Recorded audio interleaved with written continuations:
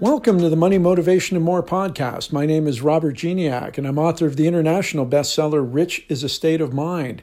And this episode is entitled, The Glass is Half Full, Part 1.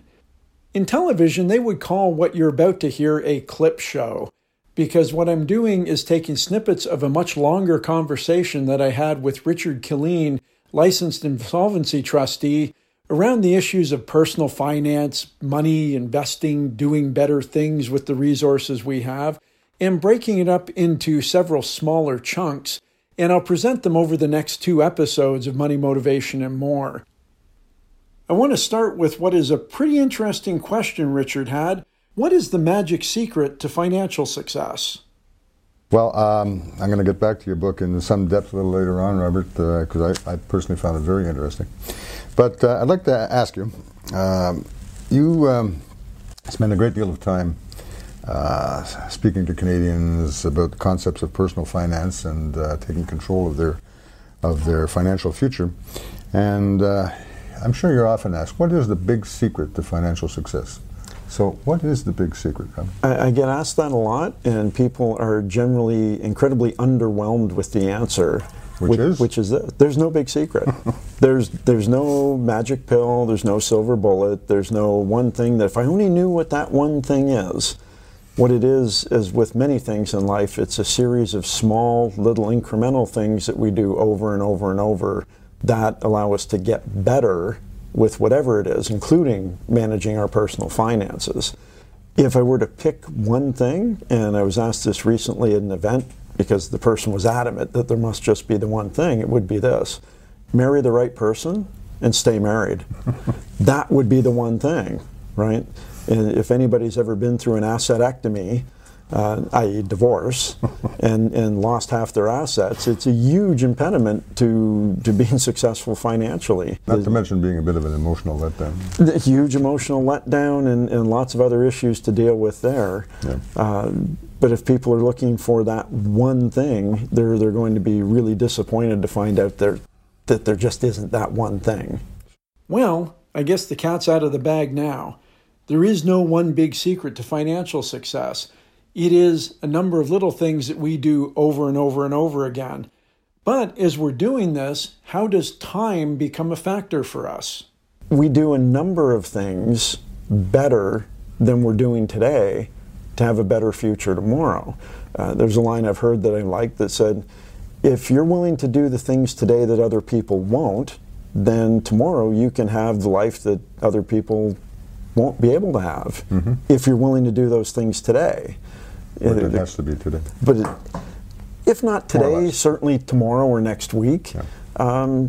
Because we all believe we have huge, vast amounts of time at our disposal. Especially when we're young. When we're young, certainly. When you're 25, the concept of being 50 seems, ancient, right? If you think about it at all. If you think about it at all. But we think about it because we look at our parents and we look at our grandparents and we go, yeah, I'll get there, but I've got lots of time. And the reality is that time disappears before we know it. So here we are. We have no one big thing. Time is not always working in our favor. The question then becomes, is it really possible? Robert, you wrote an article called It's Possible. And in that article, you talk about giving a speech, I guess it is, to a group in Timmins, I think it is, on the subject that you call Richly Imagined Future. I understand that an audience member commented or confronted you, if you want, with his own thought on the matter, saying basically that this was all well and good for you, but there's no way this is going to be possible for him. Yeah. Can you explain what happened next? So it was during the Q&A portion, and the gentleman came up and he said, thoroughly enjoyed the presentation. He said, but this concept that you talked about won't work for me.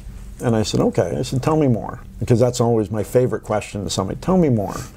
And he said, well, you don't understand. I just have a high school education. I never went to university. And I said, that's great. And he said, why is that great?